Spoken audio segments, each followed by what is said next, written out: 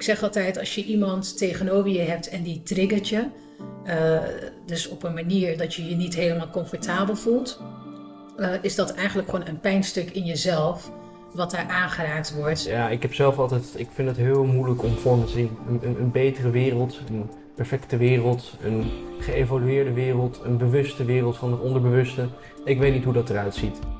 Oeh, dat is het mooie. Ik leef vooral met de dag, moet ik eerlijk zeggen. Maar heel veel van de politici nu hebben met het volk een hele toxische of giftige vaderverhouding. Ga niet knuffelen.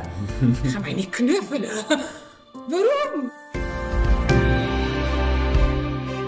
Welkom bij de Ontsluiering, een samenwerking tussen Studenten in Gesprek en Laurens Jacobs.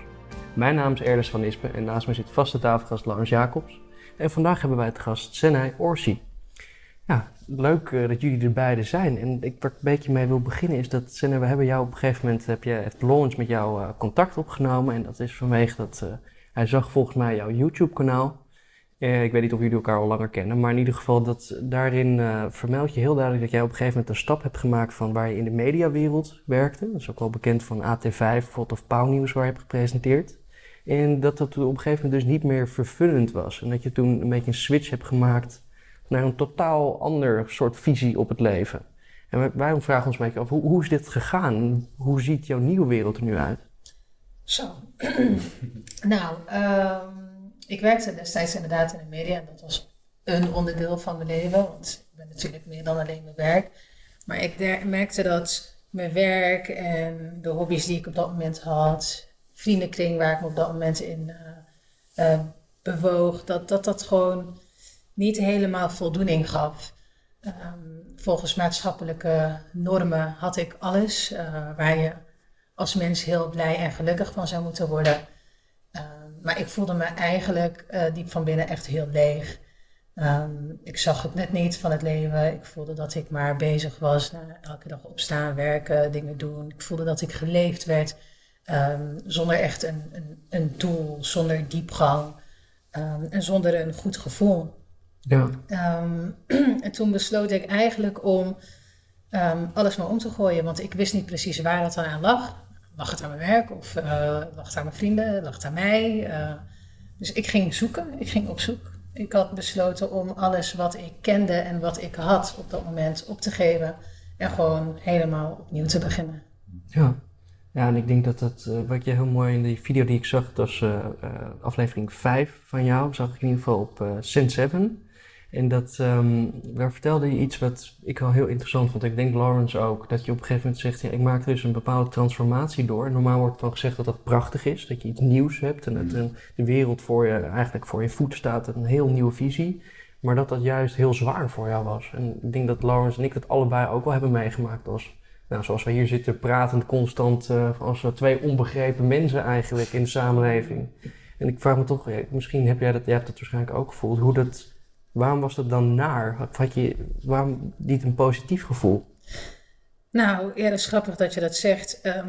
Ik stond dus aan het begin van een spirituele ontwakening, zoals ze dat dan noemen. Wat ik op dat moment helemaal niet door had. En wanneer mensen een spirituele ontwakening horen, dan denken ze inderdaad aan light bubbles, unicorns. En alles is mooi en geweldig en alles is licht en liefde. Maar voordat je dat hebt als eindbestemming, dan moet je eerst een hele reis maken. En die reis, ja, dat was in mijn geval vooral een doorbraak in negatieve denkpatronen, negatieve gedragspatronen, trauma's onder ogen zien. En dat waren allemaal dingen waarvan ik niet wist dat ik ze met me meedroeg. Dus ik besloot gewoon om alles op te geven en te gaan onderzoeken. Op zoek naar mezelf, op zoek naar zin van het leven. Maar daarbij moest ik dus vrijwel alle overtuigingen die ik had, die ook vrij beperkend waren, loslaten. En inzien dat ik wel degelijk trauma's had en destructieve gedrag, ideeën. Dus ja, dat maakt het zo duister, om het even heel beladen te benoemen. Maar ik moet zeggen, ik wens echt iedereen zo een duistere periode toe. Want aan het einde van de tunnel is er altijd licht. En ik ben zo blij en ik ben nog steeds bezig hoor, dat ik die reis heb gemaakt op weg naar meer bevrijding. Bevrijding in mijn lichaam, bevrijding in mijn hoofd. En gewoon ruimere perspectieven. Wat meer diepgang in het leven, wat meer nut in het leven. Dus ja, het was een wat lastige tijd. Alles wat ik kende en herkende, loslaten en opnieuw beginnen. Maar dat gaf uiteindelijk wel heel veel voldoening. Ja, het is ook mooi dat... ik vind het sowieso zo moedig dat je dat ook allemaal op YouTube hebt gezet. En dat je mensen echt laat zien van dit is de realiteit. Dat vraagt heel veel moed. Maar het is zo belangrijk, omdat we hebben het al vaker in deze podcast over gesproken, van het is zo menselijk. We delen dit allemaal. Ja. We hebben allemaal die schaduwstukken of die duistere stukken en dat zelfbeeld dat we graag vast willen houden. En als dat zelfbeeld dan in bedreiging komt, dan hebben we allemaal maniertjes om dat af te weren en zo. En wat ik me afvraag, omdat jij ook zo breed georiënteerd bent, want je hebt een islamitische achtergrond, je woont in een christelijke samenleving en je hebt een lange zoektocht gehad en ook misschien vindtocht in het Oosterse ook weer. Dus dat is het is gewoon een werelds perspectief. En ik krijg altijd het idee, als ik naar mijn eigen reis kijk, en inderdaad dat duistere stuk, als je daar doorheen bent gegaan, als ik zie waar we collectief staan, is ook vrij duister. Maar ik voel door mijn eigen reis dat daar wel een optimisme in zit. En ik ben benieuwd hoe je dat ziet, van dat individu-collectief stuk. Ja. Weet je, wanneer we duister zeggen of licht, dan gaan we automatisch als mensen eigenlijk al heel snel denken in goed of fout. En dat is wel echt iets wat ik wil benadrukken, van duister betekent niet meteen fout, verkeerd of negatief. En licht betekent ook echt niet per se goed of positief. Bij heel veel gedragspatronen die ik bijvoorbeeld had, merkte ik dat ik heel erg in het licht stond en dingen vanuit liefde benadrukte. Maar hoe meer ik mezelf ging onderzoeken, hoe meer ik doorhad dat het eigenlijk uit een duister stukje kwam. Dus bijvoorbeeld altijd dienstbaar willen opstellen aan mensen, altijd willen helpen. Maar dat deep down niet kwam vanuit liefde, maar deep down kwam dat vanuit een gevoel om gezien te worden. Vanuit een gevoel om gehoord te worden, om waarde te hebben voor andere mensen, om onverwachts toch aan bepaalde verwachtingen te voldoen. Dus dat was eigenlijk een heel duister stukje.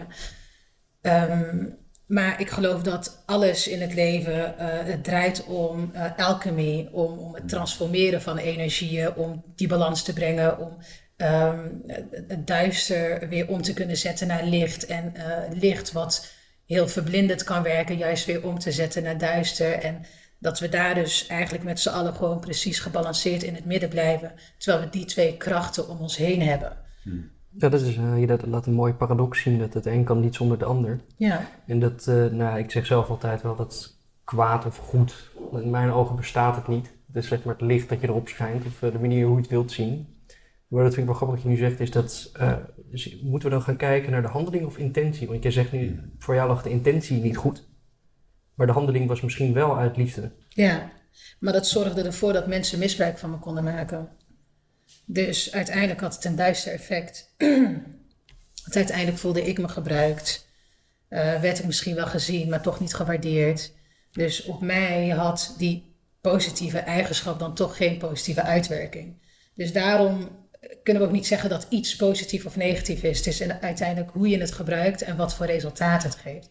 En het resultaat kan je ervaren als een prettige ervaring of een minder prettige ervaring. En ik denk dat daar ook ons kompas zit van oké, maar als dit nu schuurt of het voelt niet helemaal lekker, dan moet ik dus even een andere koers gaan bepalen.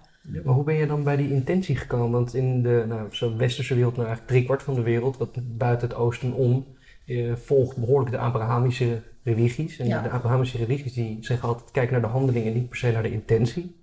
Waar bijvoorbeeld het boeddhisme en het hindoeïsme eerder zegt kijk naar de intentie in plaats van wat de handeling het effect ervan is. Maar het is wel wat uit Boeddha er heel moeilijk in zegt. Ja, hoe kom je nou bij die intentie? Ja. Moet je dan eerst nirvana bereikt hebben om dan precies te weten wat je intenties zijn, dat alles mooi is of niet? Nou, sowieso in jouw hele verhaal kun je heel duidelijk zien wat bijvoorbeeld Carl Jung bedoelt met het onbewuste. Van jij hebt dus in jouw bewuste stuk liefde en daar heb je het idee dat je iets moois doet. Maar onbewust zit daaronder een andere drijfveer. En op een gegeven moment, zo zie ik het in ieder geval, ik ben benieuwd of je het ook zo ervaart, maar op een gegeven moment dan blijkt dus de illusie van dat bewuste stuk bijvoorbeeld, dan wordt je hart gebroken door iemand, ik kan me voorstellen, die jou als presentator niet waardeert of alleen maar als object ziet. In één keer van, hé, maar er is geen liefde terug, oh, maar er zat iets anders onder. En in het breken van dat bewuste stuk toont dat ander zich. En dat doet ook zo'n zeer, want je bent, herken je die als ik het zo omschrijf? Ja, ik herken het zeker. En ook wat jij zegt, van, dat is wel interessant hoor. Weet je, ene traditie zegt heel erg vanuit de intentie, de andere zegt het heel erg vanuit de handelingen. En ook daar is het niet het een of het ander. Het is echt allebei. Ja. Het is de integratie van alle tegenpolen.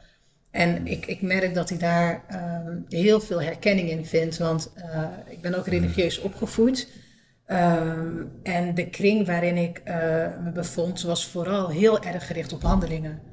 Dus een set van rituelen en dingen die we doen, dat werd dan meegegeven. En nou, dit zijn de handelingen, ga maar. En ik merkte dat bij veel van de handelingen die ik deed, toen ik op een gegeven moment heel eerlijk naar mezelf begon te kijken, dacht ik van ja, maar wat brengen die handelingen mij nou echt? Als we het bijvoorbeeld hebben over 5 keer per dag bidden. Weet je, dan hoorde ik mensen van, oh ja, en ik voel die connectie met God en ik voel dit en ik voel dat. En ja, dan was ik klaar met bidden. Terwijl ik aan het bidden ben, dan denk ik aan 6000 andere dingen. En als ik dan niet een gebed op tijd had gedaan, voelde ik me vooral schuldig. En ik dacht van ja, maar dit hele ritueel, dat 5 keer per dag bidden, ik voel helemaal niet al die mooie dingen wat mensen, waar ik mensen zo over hoor praten. En daarmee zeg ik niet dat het gebed niet een middel is om te connecten. Maar de manier waarop ik dat deed was kennelijk niet de juiste manier of is niet mijn manier. Ja, of we zijn de intentie vergeten van het bidden wat het eigenlijk echt was. Precies.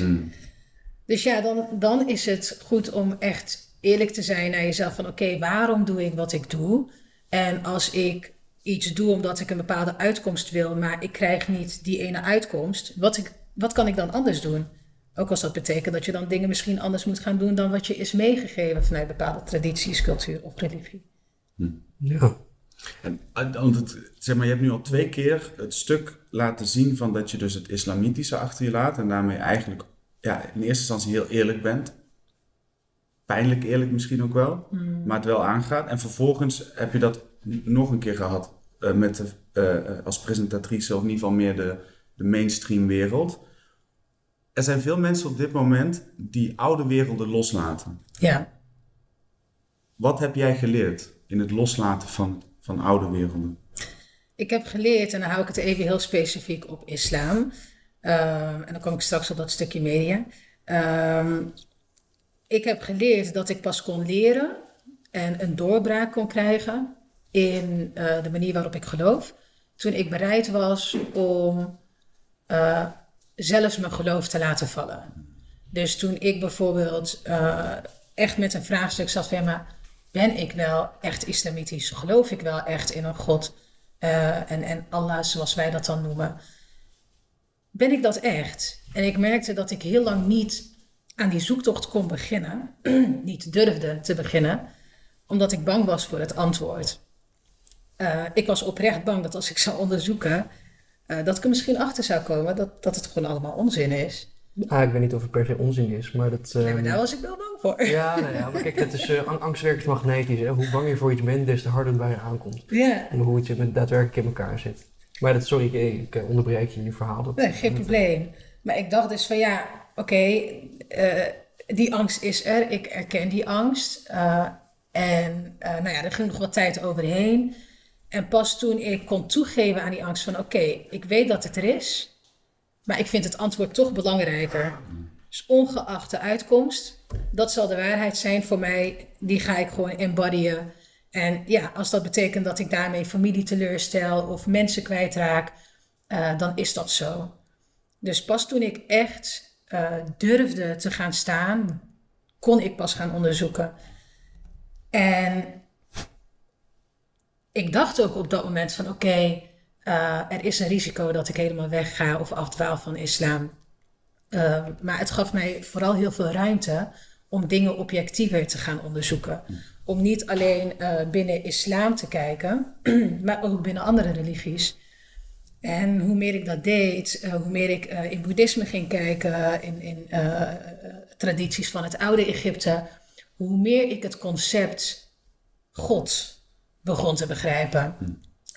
Of hogere intelligentie, of noem het hoe je het wil noemen. En daardoor kon ik ineens weer dingen linken naar de islam. Dingen die ik vanuit de islam had meegekregen. Dacht ik van, oh, maar wacht, daarom doen we dit. Of oh, daarom zeggen we dit. En dat werkte voor mij heel verhelderend. Dus hoe erg ik ook dacht dat ik wegging van islam, die zoektocht heeft me eigenlijk juist heel erg versterkt in religie. Dus Zonder het verleden heb je het heden niet. Ik denk het eigenlijk wel grappig, deze dynamiek, want jij bent volgens mij christelijk opgevoed, of? Katholiek, ja. Katholiek. Ja. Nou ja, dan heb je dus van twee kanten. Ik ben zelf eigenlijk meer in het geheel van religies, dus bijna pluralistisch opgevoed. Doordat dan dat je uit elke religie dingetjes pakt en dan kijkt hoe het geheel zich verhoudt. ja. Maar dat zijn allebei twee heel verschillende kanten. En wat je wel heel duidelijk ziet, dat er overal waarde in zit. En dan vraag ik me af, want jullie geloven allebei wel nog, maar misschien niet volgens de traditie.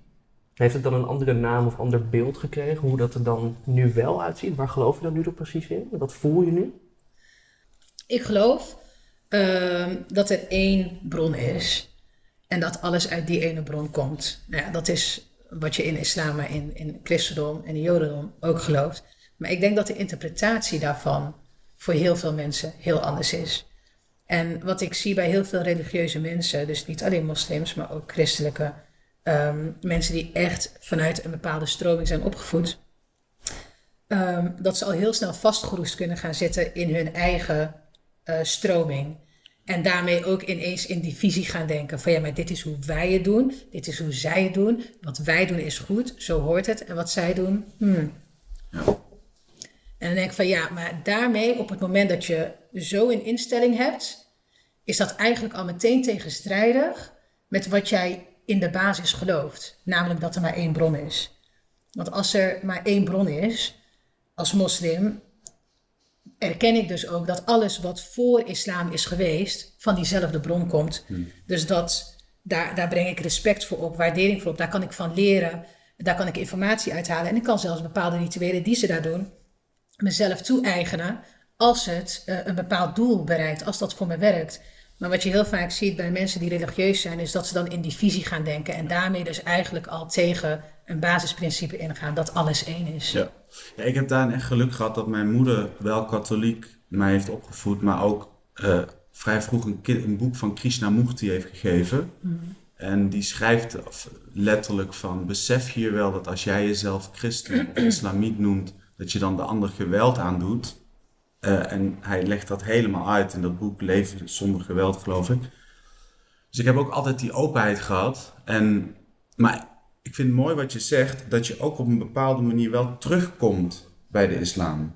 Want dat ervaar ik namelijk wel echt, van niet katholiek, maar ik kom wel terug bij Christus na, ja, ik denk 10, 12 jaar, vooral Oosters en ook islamitisch, Averroes en Ibn Sina heb ik veel gelezen. Maar ook natuurlijk Rumi, de mystieke kant van de islam. En daar lijkt een soort kern te zitten die ook terugkomt in beschrijvingen van de natuurkunde op het moment. Ja. Het lijkt alsof we in een tijd leven waar dat allemaal samenkomt. En ja, dat komt in me omhoog om te zeggen. Er is niet echt een vraag achter eigenlijk. Was Rumi die persoon die, het is lang geleden dat ik daar iets van heb gelezen, was dat hij zei, gisteren wilde ik iedereen redden en vandaag werd ik wakker en kwam ik erachter dat ik nog niks wist. Ja, gisteren was ik slim, toen wilde ik de wereld redden. En vandaag ben ik wijs en heel ik mezelf. Ja. Het zou mooi zijn om dat in het Perzisch eigenlijk te vertalen, wat hij daar nou zegt. Ja. Ik denk hele of zoiets, maar ja, hij inderdaad. En ook, hij zegt ook bijvoorbeeld, ook zo mooi in onze tijd met iedereen die aan het daten is op Tinder, zegt Rumi van, ga niet van deur tot deur om aan te kloppen voor een kruimel liefde. Van geef zelf thuis en besef dat je die bron van liefde bent. Het is heel mooi voor nu ook. Ja. Maar bijvoorbeeld als jij naar, ik heb zelf wel, kijk, ik ben zelf dan niet religieus opgevoed, maar als jij niet het christendom had begrepen of had gehad in je achtergrond, had je dan wel bijvoorbeeld niet als Jung goed kunnen begrijpen. Of grote filosoof. Want uiteindelijk, ik heb zelf echt die religieuze visie moeten, misschien niet begrijpen, maar kunnen zien. En wat de waarde daarvan is en wat ik er allemaal in zie. Om de echte grote filosoof intrinsiek te voelen wat ze nou echt bedoelden. En daaruit zie je dan weer in religie hoe dat overeenkomt. En dan die dingen eigenlijk weer over dezelfde dingen praten. Maar zou je dat ook nu kunnen zonder die achtergrond? Ja, dat is echt een super interessante vraag. Ook in dat teken van die hele reis van de held. Want dat is uiteindelijk een cirkel. Dus je keert terug bij waar je begonnen bent. Ja. En dat is wel wat je ook ziet bij alle filosofen waar onze moderne tijd op gebouwd is. Denk aan Kant, Hegel, wat daar gespeeld heeft. Maar ook in het meer empirische filosofie. Daar zit altijd iets christelijks onder. Neem bijvoorbeeld Immanuel Kant die overduidelijk laat zien van jongens, God is aan gene zijde. Die kunnen wij niet beschrijven. Dat is ook zo in de islam. Eigenlijk ook zo in het christendom. Van je mag er geen woord of gezicht aan toedichten.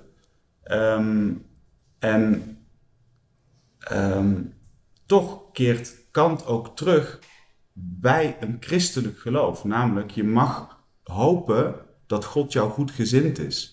Daar eindigt hij toch weer. En dat is wat ik zelf ook heel erg herken. Van ik ben helemaal via Advaita Vedanta met name. En kom ik terug bij het christendom juist via Jung.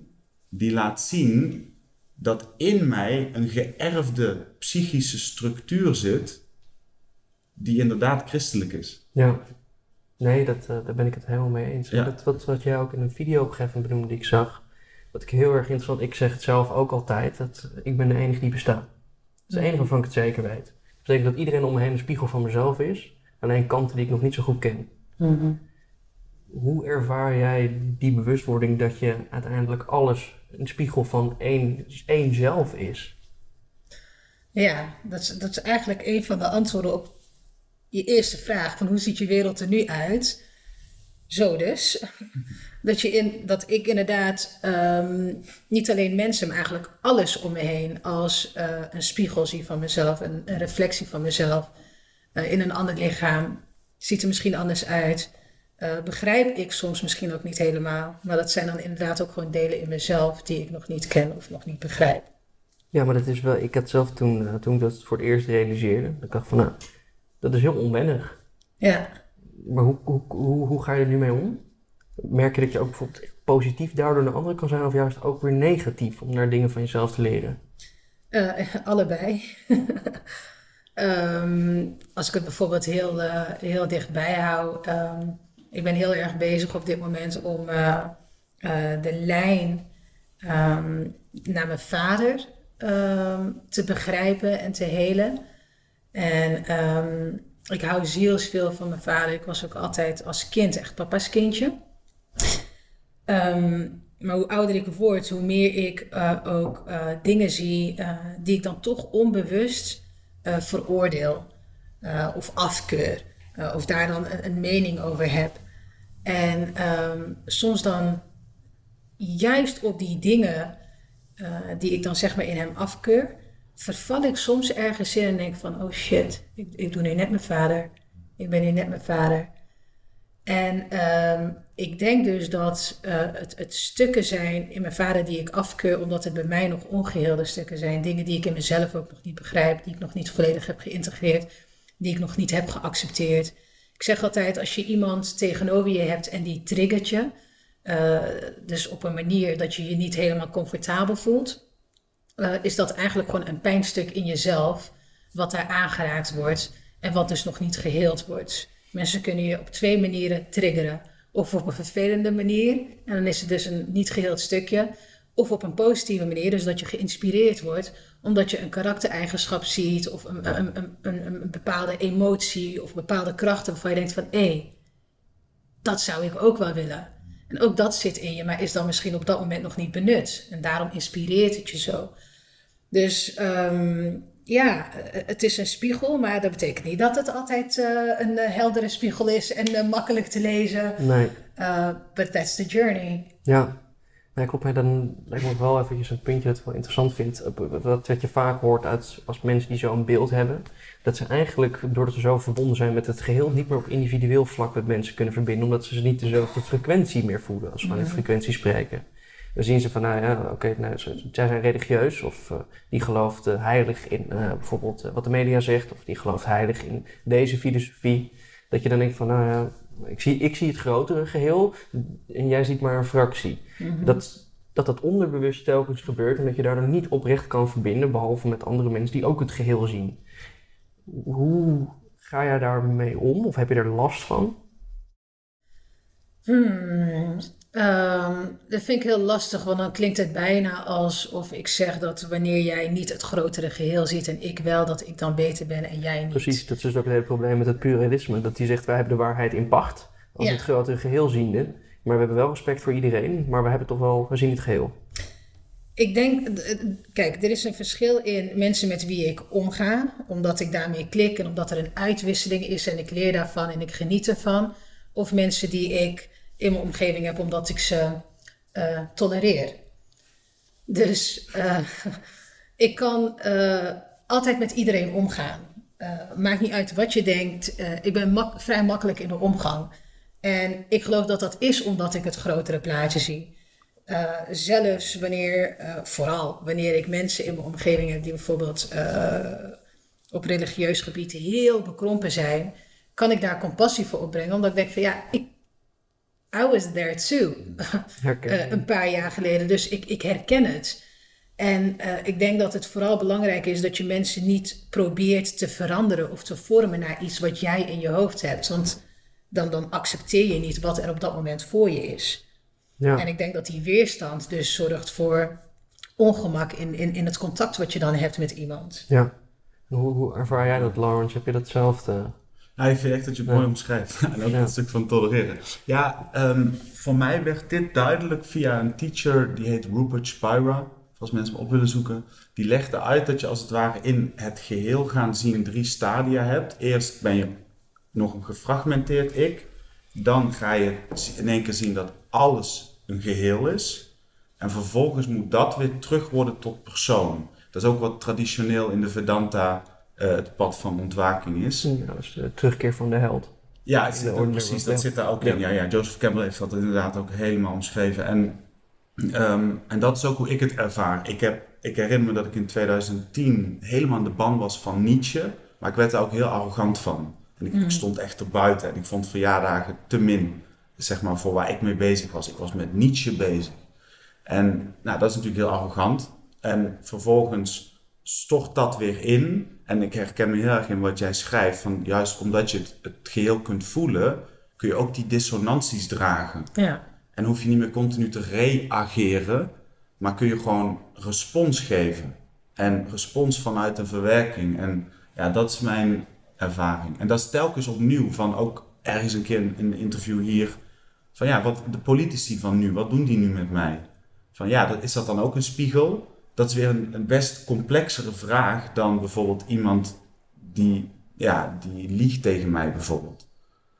Wat misschien wel hetzelfde is in het geval van de politici. Nou ja, ik denk dat in politici je het meeste jezelf kan zien. Vanwege dat die openbaar in een zeer extreem één bepaald ding vervullen. Bijvoorbeeld extreem onbetrouwbaar of extreem veelbelovend of extreem dit. Je merkt, alles is in extreem en daarom zijn het ook politici, omdat ze één ideologie uitdragen van dit ben ik. Ja. En dat kleine fractietje in jou wordt daar wel door getriggerd. Dat je daar ook het meeste van inziet. En dat is ook wel misschien het interessante aan deze tijd, dat we dat collectief, dus de collectieve spiegel en de individuele spiegel liggen nu op één lijn. Ja. Ja, als je dat zegt, van heel kort, ik vond het super geïnspireerd om dit te benoemen. Van jij zegt net je vaderlijn helen. Ja, sowieso prachtig dat je dat doet. Dat is onwijs belangrijk. Maar heel veel van de politici nu hebben met het volk een hele toxische of giftige vaderverhouding. En zij staan daar in een archetypische vaderrol die echt narcistisch is en met gaslighting werkt. En dus mensen die daar helemaal in meegaan, worden op dat haakje van die ongeheelde vaderlijn ook daarin meegetrokken. En ook de respons van die enorme verzorgingsstaat die er in één keer is, met alles gericht op gezondheid, zeg maar die moederrol, die compleet verstoorde moederrol, dat wilde ik even benoemen, omdat ik vind dat, je ziet nu inderdaad, daarom zeg ik dat ook nu zo, in deze tijd komt dat allemaal uit ons naar voren, in die spiegel van de samenleving. En inderdaad, politici spelen echt vader-moeder stukken. Ja. Nou, kijk, je kan het ook vanaf een religieus punt bekijken. Kijk, wat is het universum dan? Ikzelf, als ik een boek lees waar God in benoemd staat, ster heb ik altijd door, dan schrijf ik er het al of het universum, omdat ik dan de zin beter begrijp.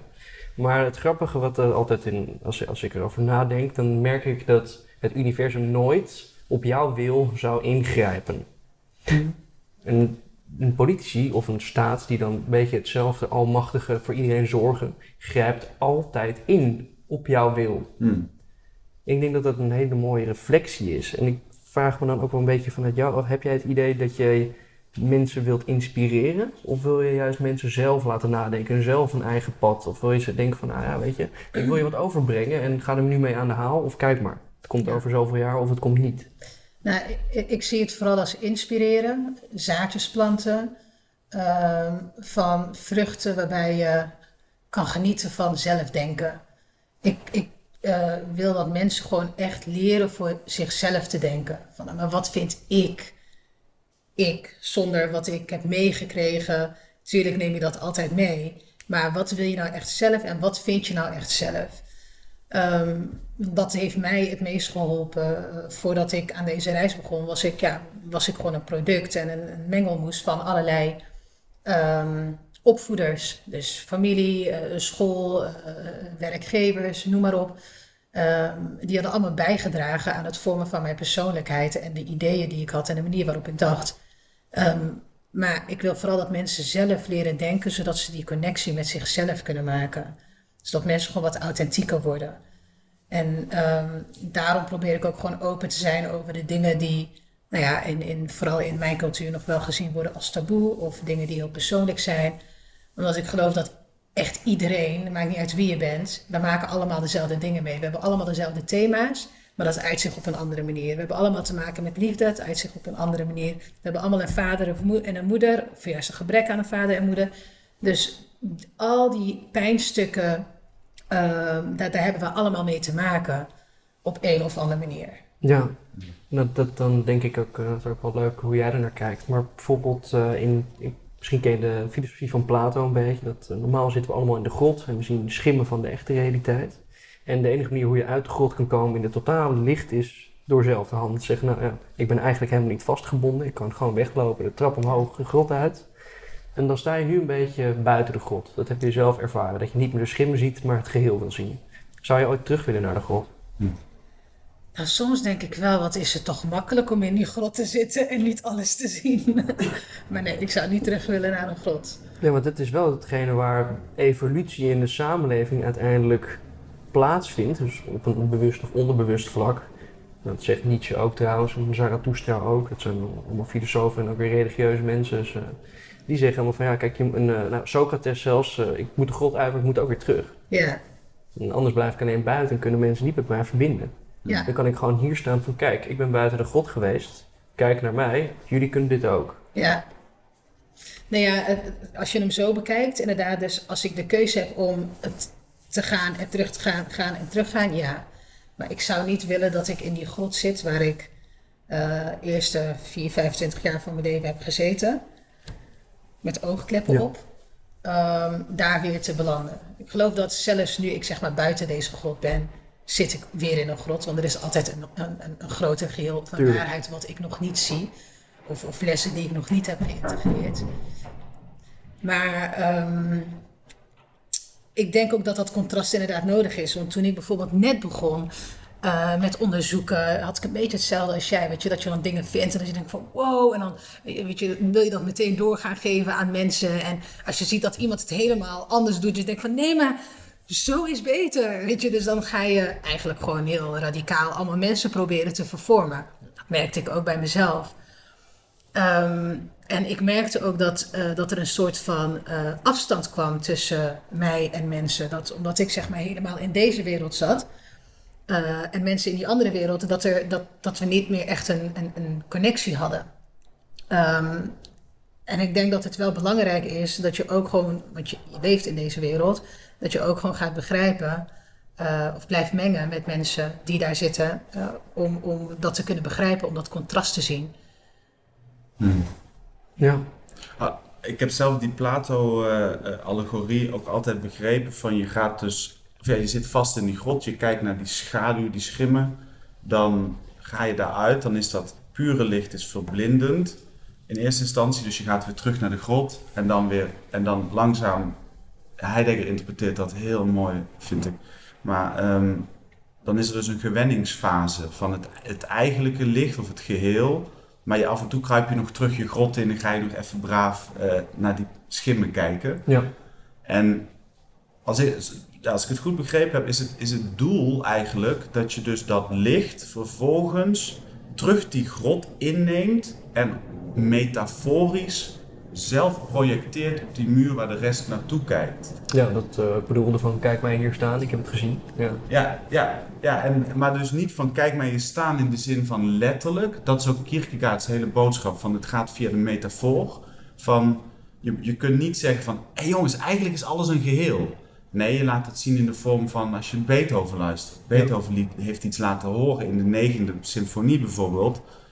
Dat wordt je gewoon weggespoeld en je bent het geheel. Hij laat daar iets in die grot zien. Ja, maar ik ben benieuwd, want jij reageerde net of iets. Ja, want weet je, hoe dit... alles is interpretatie natuurlijk, hè? Verhalen, metaforen, het is allemaal interpretatie. Maar hoe dit voor mij ook klinkt... je kan je grot ook zien, want in sommige tradities staat een grot symbool voor je onderbewustzijn. Je onderbewustzijn, zo'n beetje alles wat we doen, 95% van wat we zeggen en wat we doen en wat we denken komt uit het onderbewustzijn. Zit voor heel veel mensen ook gewoon heel veel rommel. Dus als ik dan even jouw voorbeeld gebruik van in mijn grot zitten dus heel veel schaduwkanten. Dat zijn de schaduwen die ik zie in mijn grot. Maar als ik uit mijn onderbewustzijn kan stappen en daar licht op kan schijnen, dan kan ik dus alles projecteren wat ik zelf wil. Dus als ik door mijn schaduw heen kan werken en dus niet mijn schaduw te veel invloed op mij laat hebben, maar dat ik mijn eigen licht kan projecteren vanuit mijn onderbewustzijn, dan creëer ik dus een realiteit die ik zelf wil, die ik zelf projecteer, bewust, niet vanuit mijn onderbewustzijn. En ik denk dat dat ook wel ten grondslag ligt van heel veel religies en tradities. Want we worden heel erg geleefd en we zijn allemaal op een bepaalde manier geprogrammeerd en dragen dingen in het collectieve bewustzijn.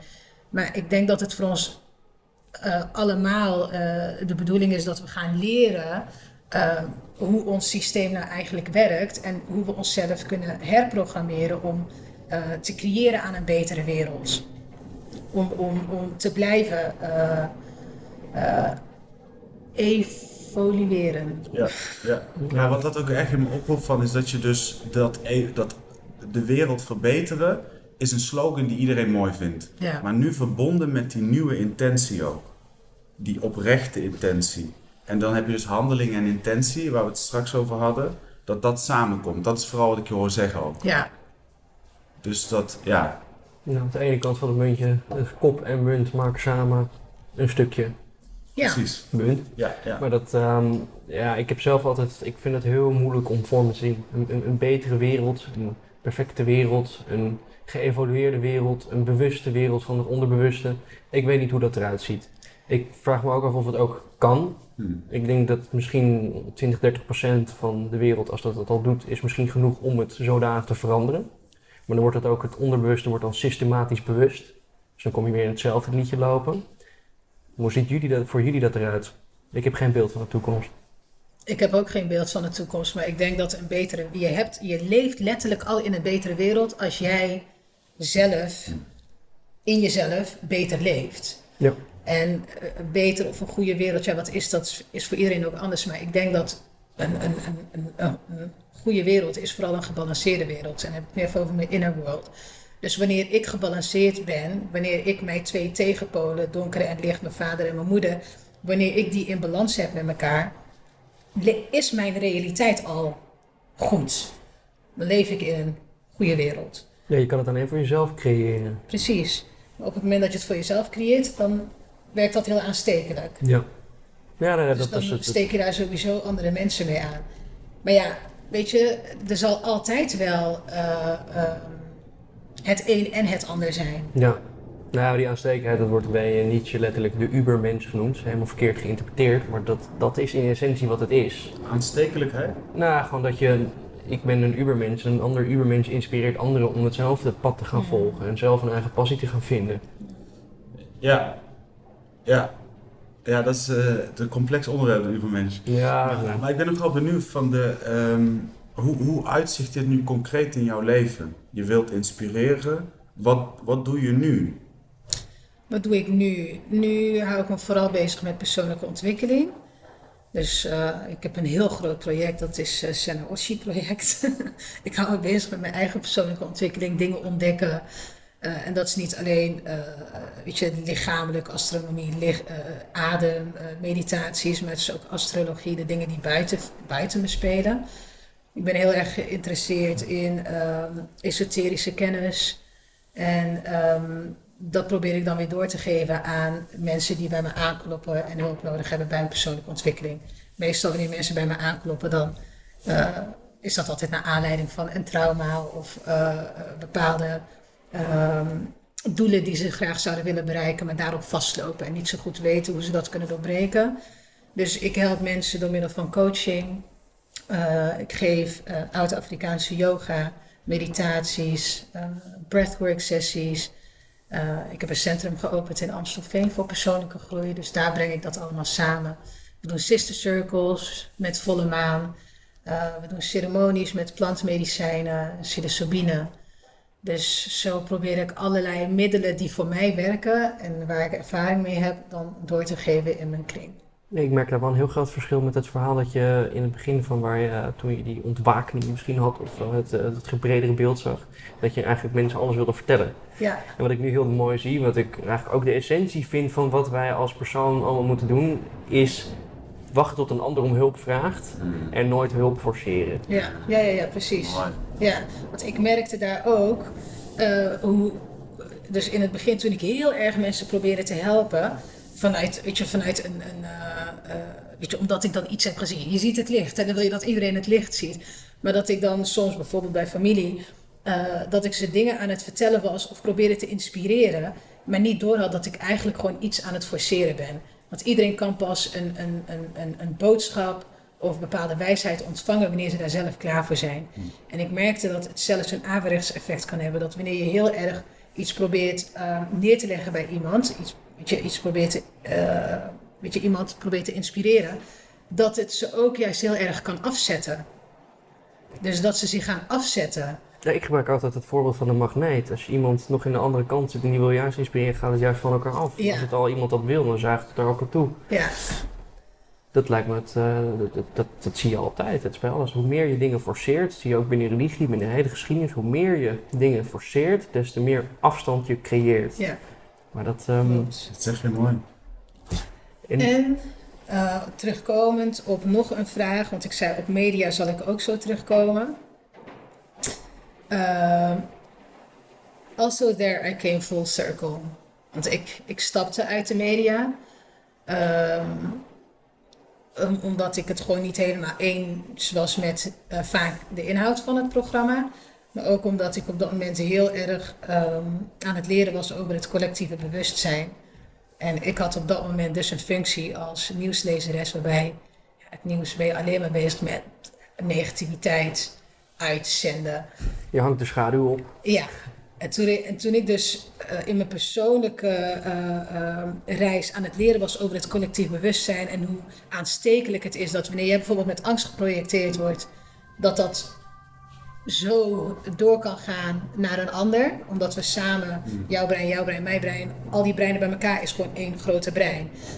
En toen ik dat realiseerde, dacht ik van ja, maar wat ik doe is niet goed. Ik ben gewoon mensen negatief aan het projecteren. Dus toen ben ik eruit gestapt. Ik ben nu bijna 3 jaar verder. En ik ben weer de media ingestapt als nieuwslezeres. Maar bij een alternatieve... Bij ongehoord... sorry? Bij welke? Bij Blackbox. Bij Blackbox, oké. Ja. Dus daar doe ik nu ook een stukje nieuws.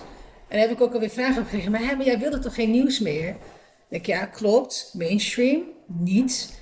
Maar ik ben dus wel heel erg bezig met mensen anders te inspireren om anders te durven denken. En dat is wel wat Blackbox natuurlijk doet. Dus ja, je hebt de mainstream media en je hebt ook gewoon een Blackbox en nog een beetje wat andere initiatieven die tijdens corona zijn ontstaan. Die vooral heel erg bezig zijn met, oké, dit is wat ons gegeven wordt. Een bepaalde waarheid, maar hoe zit dat nou echt? En als het niet klopt, durven we ons dan uit te spreken en durven we ook om anders te denken.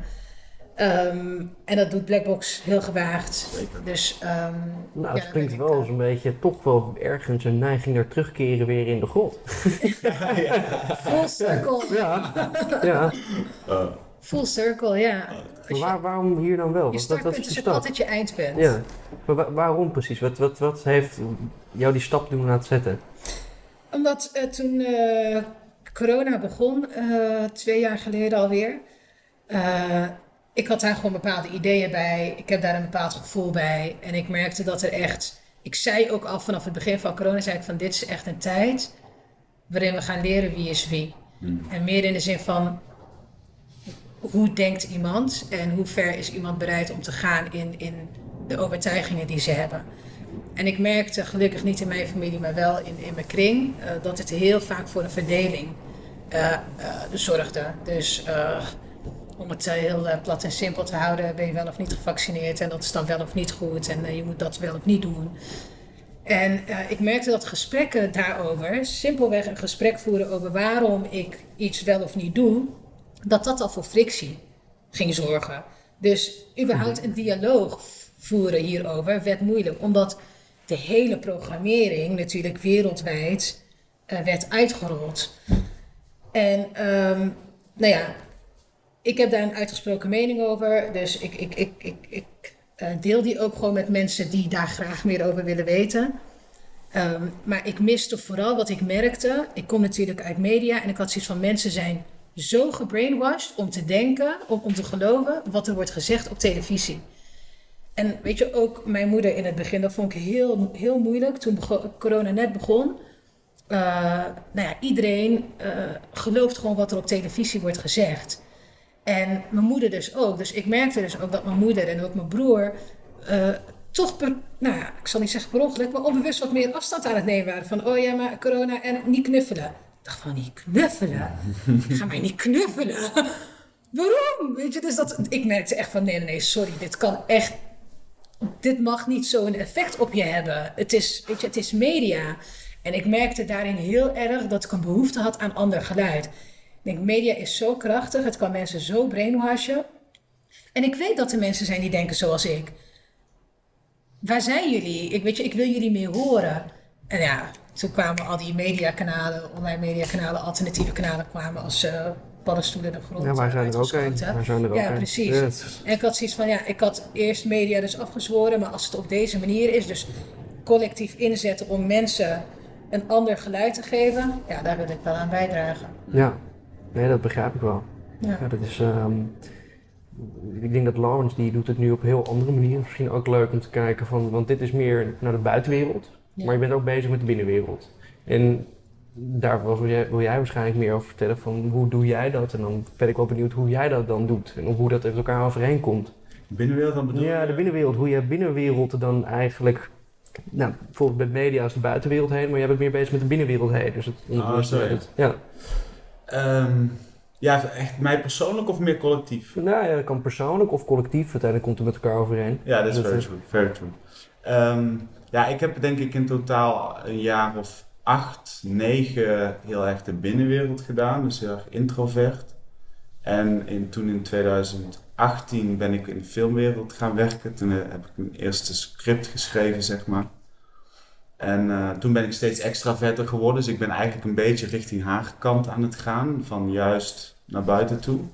Maar ik merk wel dat in die tijd dat ik zoveel naar binnen ben gegaan, door inderdaad zoveel innerlijke stukken te helen, is mijn bandbreedte groter en groter aan het worden. Dus ik merk dat als ik iemand tegenkom die mij 10 jaar geleden nog heel erg zou triggeren, dat ik daar nu ruimte voor voel. Dus ik merk zelf dat ik gewoon steeds ruimtelijker word in. En dat is wel echt een gevolg, omdat ik innerlijk minder verkrampt ben.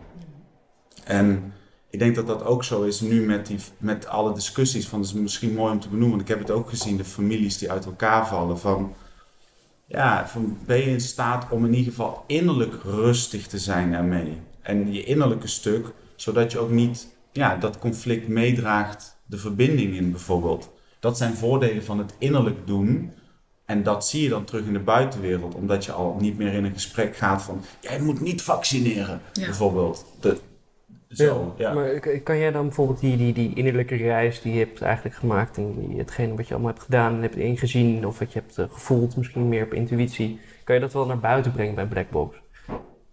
Bij Blackbox? Nee, maar daar heb ik een hele andere functie. Ja. Dus daar is het echt stacknieuws. Maar voor mij is het belangrijk dat ik verschillende dingen doe. Dus op mijn eigen kanaal, Sense7, ben ik vooral bezig met dat wat ik ervaren heb in mijn binnenwereld. Dat wat ik tegen ben gekomen, wat ik heb geheeld, om dat dan naar buiten te brengen. Dat is voor mij een kanaal om dat op die manier te doen. En waar ik dus eerst wegging van mainstream, omdat ik dacht van ik ben het collectief negatief aan het programmeren, ben ik nu juist een terugkeer aan het maken om door middel van media, in samenwerking met andere kanalen dus, het collectief ook proberen te prikkelen. Ja. Met nieuws, met dingen, want weet je, met politiek, met economie, met corona-onderwerpen. Maar dat zijn dingen die ik niet bespreek op mijn eigen kanaal. Daar gaat het echt puur over lichaam, hoofd. Het is gewoon deze technologie. Dus dat is niet mainstream of wel mainstream, dat is dat bij niet, het is gewoon stream. Ja. Oké. Ja, dat pamperaarskrant. Ja, en je neemt dus ook alles wat jij innerlijk doet weer mee naar Blackbox. Als jij bijvoorbeeld iemand gaat interviewen, stel je gaat Ernst Kuipers of zo interviewen en jij komt met een geheelde frequentie, zal dat gesprek compleet anders lopen. Ja, klopt. Zeg maar, dus wat je zei het net heel mooi, van wat je innerlijk doet, is ook uiterlijk terug te zien. Ja. En dat is wel wat ik veel zie in de kritische kant op corona. Van ik snap het hoor. En ik snap de frustratie en de boosheid. En het is gewoon ook echt een ramp wat er gebeurt. Voor heel veel bedrijven, individuen, gezinnen, kinderen. De psyche. En toch te midden daarvan die heling aangaan. Dat hoop ik echt dat zoveel mogelijk mensen doen. Ja. En dan concreet, wat zou je nu bijvoorbeeld in het komende jaar, 2 jaar willen bereiken? Dat is je visie? Oeh, dat is het mooie. Ik leef vooral met de dag, moet ik eerlijk zeggen. Carpe diem. Ja. Of momento morti. Ja. Ja, en ik wij gewoon een beetje met de wind mee. Maar over 2 jaar een sterke community opgebouwd met gelijkgestemden, waar we allemaal mooie dingen doen, waaruit meer mooie initiatieven ontstaan. Waarin we dus dat wat wij nu doen, het groeien gewoon nog meer kunnen uitrollen en mensen daarmee kunnen aansteken. En voelt dat als werk? Soms wel, maar als ik het goed doe en gebalanceerd niet, want dan ben ik eerst bezig met mezelf en dan geef ik dat heel natuurlijk door aan anderen. Maar ja, wanneer je van dit soort dingen je werk maakt, dan werk je ook met schema's en dan werk je met afspraken. Dus ja, ik heb ook wel eens dat ik 's ochtends opsta en denk van, ik heb eigenlijk geen zin in dit gesprek vandaag. En dan voelt het als werk. Dus enerzijds gezegend om dat te doen wat ik doe. Maar ja, ik blijf mens met contrast, dus soms voelt het ook gewoon als werk, denk ik. Ja, nou ik denk dat dat ook een mooi punt is om eigenlijk een beetje op af te sluiten. En dan een beetje het zien dat we uiteindelijk allemaal moeten gaan, niet dat het als werk, maar als je hetgeen wat je leuk vindt werk maakt, dan op een gegeven moment nu zien we onszelf als human doings. Maar eigenlijk zijn we gewoon human beings. Ja. Als we daar gewoon dat een keertje door hebben, dan gewoon zijn en ik ben gewoon, is dat heel makkelijk. Ja, dan lijkt me ook nog even een mooie samenvatting hiervan dat in essentie heb je een hele reis doorgemaakt. En dat je daardoor wel zoekt tussen, kijk naar die polariteit of juist die paradox van dat dingen niet zo goed zijn, ook niet slecht. En het is het licht dat je erop schijnt. En dat we juist ook op het moment dat we een collectief willen bewustmaken, zodat we uiteindelijk toch alweer misschien een keertje moeten terugkeren de grot in, met de bewustwording van buiten de grot. Om dan het geheel, ook via dus alternatief nieuws of juist weer mainstream nieuws, zo het geheel te kunnen inspireren. En daar ons eigen pad bij te volgen, hetgene wat wij leuk vinden. Want we zijn misschien wel uiteindelijk de enige waarvan zeker weten dat ik besta, of jij bestaat, weten we alleen van onszelf. Dus we kunnen alleen namens onszelf handelen. En wel anderen inspireren. Of zie ik dat verkeerd? Nee? Nou, dan wil ik jullie allebei ontzettend bedanken. Perfectly wrapped up. Ja, en dan richt ik nog even tot de kijker. Heeft hij nou genoten van deze aflevering van de Ontsluiering? Steun ons dan alsjeblieft via een donatie. Wij zijn een stichting, dus alles wat er binnenkomt, moeten we ook weer uitgeven. Alvast bedankt. Kinderen of jongeren en dan studenten, die zitten misschien zo in een bepaalde wereld dat ze niks anders ervaren dan de televisie waar je het net over had. En hoe kun je die dan een andere zichtswijze aanbieden? Nou, kinderen, ik merk dat die vooral nog heel erg onbevangen, vrij en ruimdenkend zijn. Dus daar kan ik nog heel veel van leren. Vind ik ook altijd leuk om met kinderen te zijn. En andere mensen, jong of oud, die echt wel die oogkleppen op hebben. Het enige wat ik daar doe is juist laten zien hoe mijn oogkleppen er niet zijn. En dan voelt de ander dat contrast wel. En ik geloof dat dat de zaadjes zijn die dan geplant zijn. En de rest ontvouwt zich op het juiste moment. Ik probeer eigenlijk tegenwoordig gewoon zo min mogelijk te doen. Iemand gewoon accepteren voor wat hij is, volledig mezelf zijn. En het contrast wat dan ontstaat, dat prikkelt wel om uiteindelijk dingen verder te onderzoeken. Zie jij daar ook een missie, Lawrence, voor jongeren die studenten wel oprichten? Ja, absoluut. Ik voel die missie vooral omdat ik zelf als student heel erg geworsteld heb ook. En echt wel dingen heb gemist ook toen. En een van mijn kernmotieven in het leven is dat ik wil geven wat ik zelf gemist heb of wat ik mis. Dus ik wil inbrengen wat ik als een gebrek ervaar. En ik ben eigenlijk al sinds 2015, 16 met mijn toenmalige vriendin aan het denken geweest over een helingsplatform.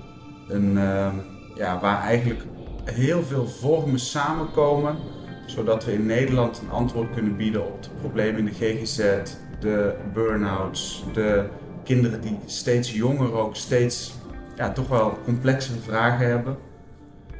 Dus daar voel ik heel erg een missie in, ja. Je hebt het altijd over jouw toenmalige of jouw toekomstige vriendin, valt mij op. Toekomstig ook? Wanneer gaan we het hebben over jouw huidige vriendin? Mijn huidige vriendin? Ik heb geen huidige vriendin. Nee, weet ik maar wanneer. Wanneer we het over gaan hebben. Ik zal jou een postduif sturen. Is goed. En ik jou een paard van Troje of zo. Ja. Dat is het. In dat geval.